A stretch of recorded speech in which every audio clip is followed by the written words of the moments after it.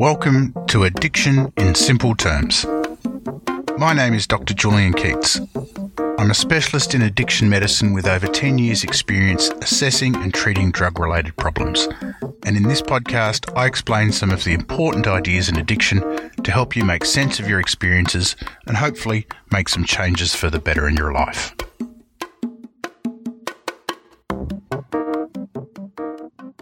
This is episode 6.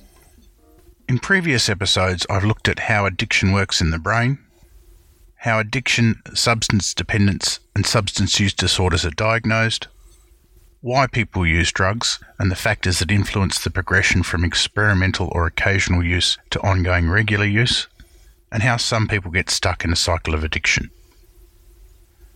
In this episode, I'm going to give some introductory background to the treatment of drug-related problems by providing an overview of how drug use affects not just individuals and families, but also wider communities and society as a whole. And then I'm going to look at the different ways society responds to drug-related problems and where treatment services sit in that response. I tend to use the term drugs or drug use because it's easier to say than alcohol and drug use or substance use. But when I use the term drugs, please know I'm referring to all drugs of addiction, whether they be legal, like tobacco and alcohol, illegal, like cannabis, methamphetamine, ecstasy, MDMA, cocaine or heroin, or pharmaceutical and prescription drugs, such as OxyContin, Valium, and Xanax. Let's make a start.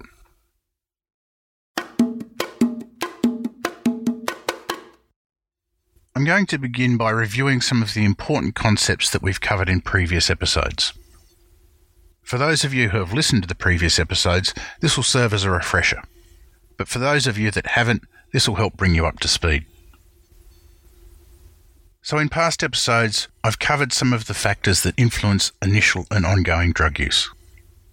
These include the availability of drugs to an individual in their community, the exposure to drugs and acceptability of drug use amongst family, friends, and the wider social circle. Individual personality characteristics, which are often shaped in earliest childhood. One's experience of trauma, mental illness, and chronic pain, whether that be physical or psychological. Increased levels of stress in a person's life, and the presence or absence of effective coping skills. And learned patterns of behaviour around how to obtain or achieve enjoyable or desirable experiences, or how to cope with or escape unpleasant experiences. In previous episodes, I've also looked at the various patterns of drug use that we see. These can range from experimental or occasional use that often starts in teen years, to ongoing regular use that may be limited to certain situations such as nightclubs, music festivals or sporting events, or may occur in many different situations. Some people have a pattern of frequent heavy use, and some people have a pattern of dependent use or addiction. In this dependent use pattern, we see a strong drive to continue using drugs that's hard to control and leads to ongoing drug use that's difficult to stop despite clear detrimental effects or harms. It's in these frequent heavy use or dependent use patterns that we sometimes see physical dependence emerge, where there's a high tolerance to drugs and larger amounts need to be taken, and withdrawal symptoms occur when a person's not using. Now, the harmful effects of drug use or drug-related problems can be from any one episode of use or intoxication, or can be something that builds up over time with repeated ongoing use. The harms we see include health harms, social harms, and economic harms. The short and long-term effects on physical and mental health fall primarily on the individual, causing injury, illness, reduced quality of life, and earlier preventable deaths. The social harms, such as educational dropout, unemployment, involvement in crime, violence, and detrimental effects on families and parenting, including domestic abuse or child abuse and neglect, have flow-on effects to a person's relationships and their children by impacting their role as a family member. The economic harms or impacts, such as lost productivity of the workforce, the need for financial welfare support, and the costs associated with healthcare and law enforcement, fall on the wider community and society as a whole, which may need to use money from the taxpayer's wallet to provide support and services for the individual and their family. Now, the response of a caring, compassionate and responsible society to such a complex range of harms is not a simple or one-size-fits-all solution. A comprehensive response has to address not just the harmful effects of the drug use, but also look upstream and address the patterns of drug use, and look upstream from that and address the factors influencing initial and ongoing drug use.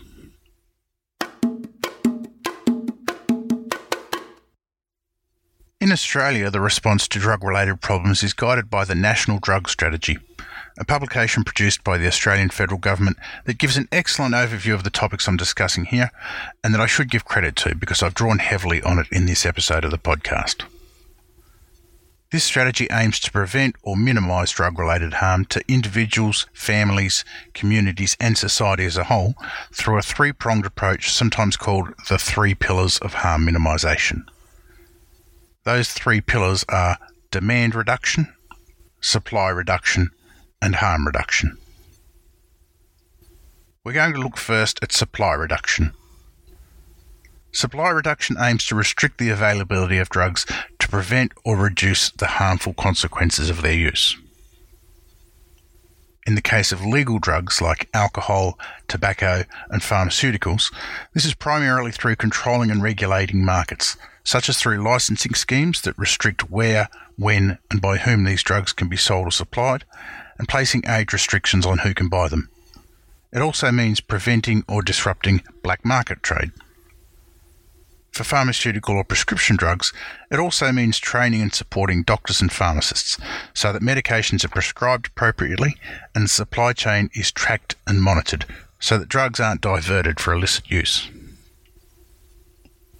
For the illegal drugs, supply reduction falls to law enforcement and means border controls, search and seizure efforts, preventing and disrupting illegal production and trafficking, and dismantling organised crime groups involved in production, distribution and laundering of the profits. The debate about whether possession of small amounts of drugs for personal use should be criminalised is not a debate I'm going to start here, maybe in a future podcast episode.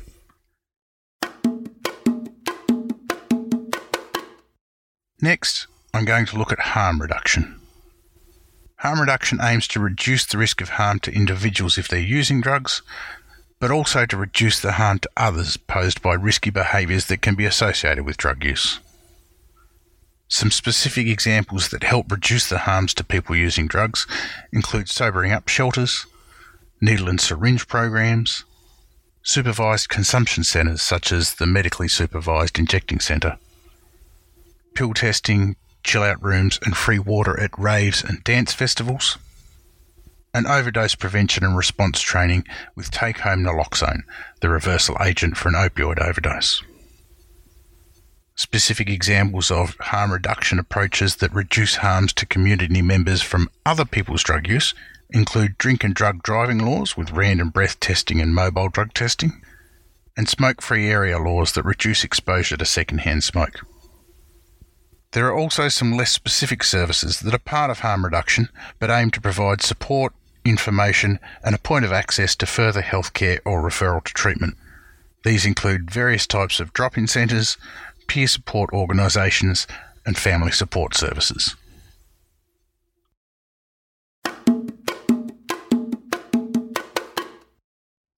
The third pillar of the three-pronged approach is demand reduction.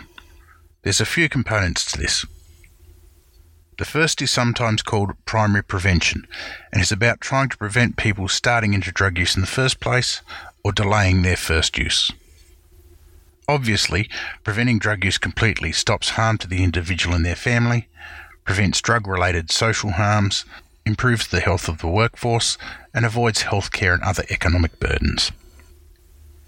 Delaying initiation to drug use has benefits in similar areas, because the earlier someone begins using drugs, the more likely they are to continue use and to experience drug-related harm. preventing drug use in the first place is a kind of holy grail that requires attention to many aspects of modern life. As well as fostering healthy communities and environments where drug use is not promoted, it requires social structures that support housing, education, employment, financial support, parenting skills, and healthcare for everyone, including adequate mental health treatment and support services to help people deal with stress, adversity, and mental illness in healthy ways.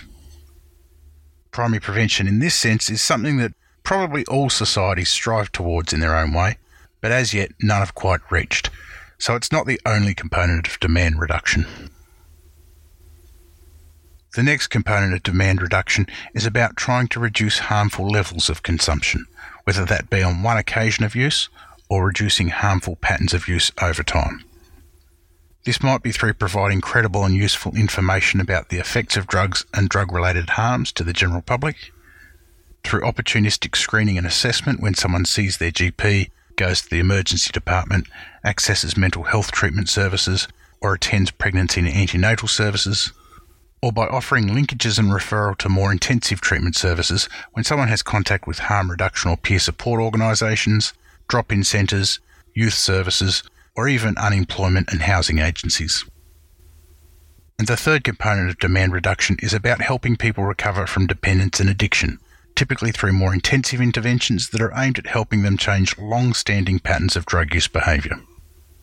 The two phases here are the getting off, which involves detoxification and withdrawal management, and the staying off, which we call relapse prevention. Detoxification and withdrawal management occurs during the initial period after a person stops using a drug. Depending on the drug, it may last a few days or a few weeks, but on average it's about 1 week. During this time, the body's adjusting to not having the drug on board. The person may experience withdrawal symptoms, strong cravings, and sleep disturbance, so a safe place with supportive people and no available drugs is needed in case of temptation. For some drugs, this can be done at home safely, but for other drugs, especially alcohol and sedatives like Valium or Xanax, the detoxification period can have serious medical complications and even seizures or death, so should be supervised by a doctor. Withdrawal symptoms and the risk of seizures might be managed in some circumstances using medications prescribed by a doctor. Once someone's through the withdrawal period, usually in about a week, their body has adjusted to not having the drug, but all the psychological and social factors that led them to use are still there. So detox and withdrawal on its own are not enough and always need to be supported by relapse prevention treatment of some sort. Relapse prevention treatment can take many forms. It involves making changes to your lifestyle and may mean changes to your social circle, the places you hang out, and your daily routine. It also involves changing how you think, feel, and act around drug use. Getting involved in some sort of psychosocial counselling and support, such as from a drug and alcohol counsellor, can help you identify risk situations for relapse, avoid triggers, rehearse drug refusal skills, or how to say no, implement healthy routines, and deal with things like anxiety, anger, boredom, and sleep problems, all of which commonly bring people unstuck. There are various support groups around. The most well-known of these is Alcoholics Anonymous. These groups offer support and insights from people with experiences that may be similar to your own and help you realise you're not alone. Some people choose to go to a residential rehabilitation service or therapeutic community after detoxing. These are places where you live in for anywhere from a month or 2 to 6 or 12 months in some cases. They offer a drug-free environment away from temptation that's safe and supported and often staffed by people who have themselves recovered from addiction, so understand what you're going through. There's a bunch of other residents there who, like you, are at various stages of recovery, and there's usually a daily program that involves group support and learning about relapse prevention, as well as living skills and starting to sort out issues like outstanding legal problems, finding your way back to employment, and sorting out accommodation for when you leave the rehab. For some types of addiction, there are also some medications that may help reduce the chances of relapse. They don't work for everyone, and there's no medication that will stop you if you want to use drugs. But if you are genuinely trying not to use, then there are some medications that may improve your chances of success. At present, these are mostly for preventing relapse to alcohol, nicotine or opioids. But there's a lot of research going on in this area, so it's useful to speak with a doctor about relapse prevention medications or seek out a referral to a doctor who specialises in addiction. And finally, if there are other underlying causes for your drug use, such as emotional traumas, mental illness, chronic pain or other problems, you may need to see a psychologist, psychiatrist or other relevant specialist to address these issues and improve your chances of avoiding relapse.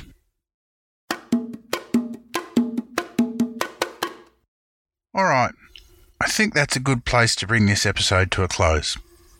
We've had a bit of an overview of how drug use affects not just individuals but also families and the wider community, and we've looked at the different ways that society responds to drug-related problems and how treatment services fit into that.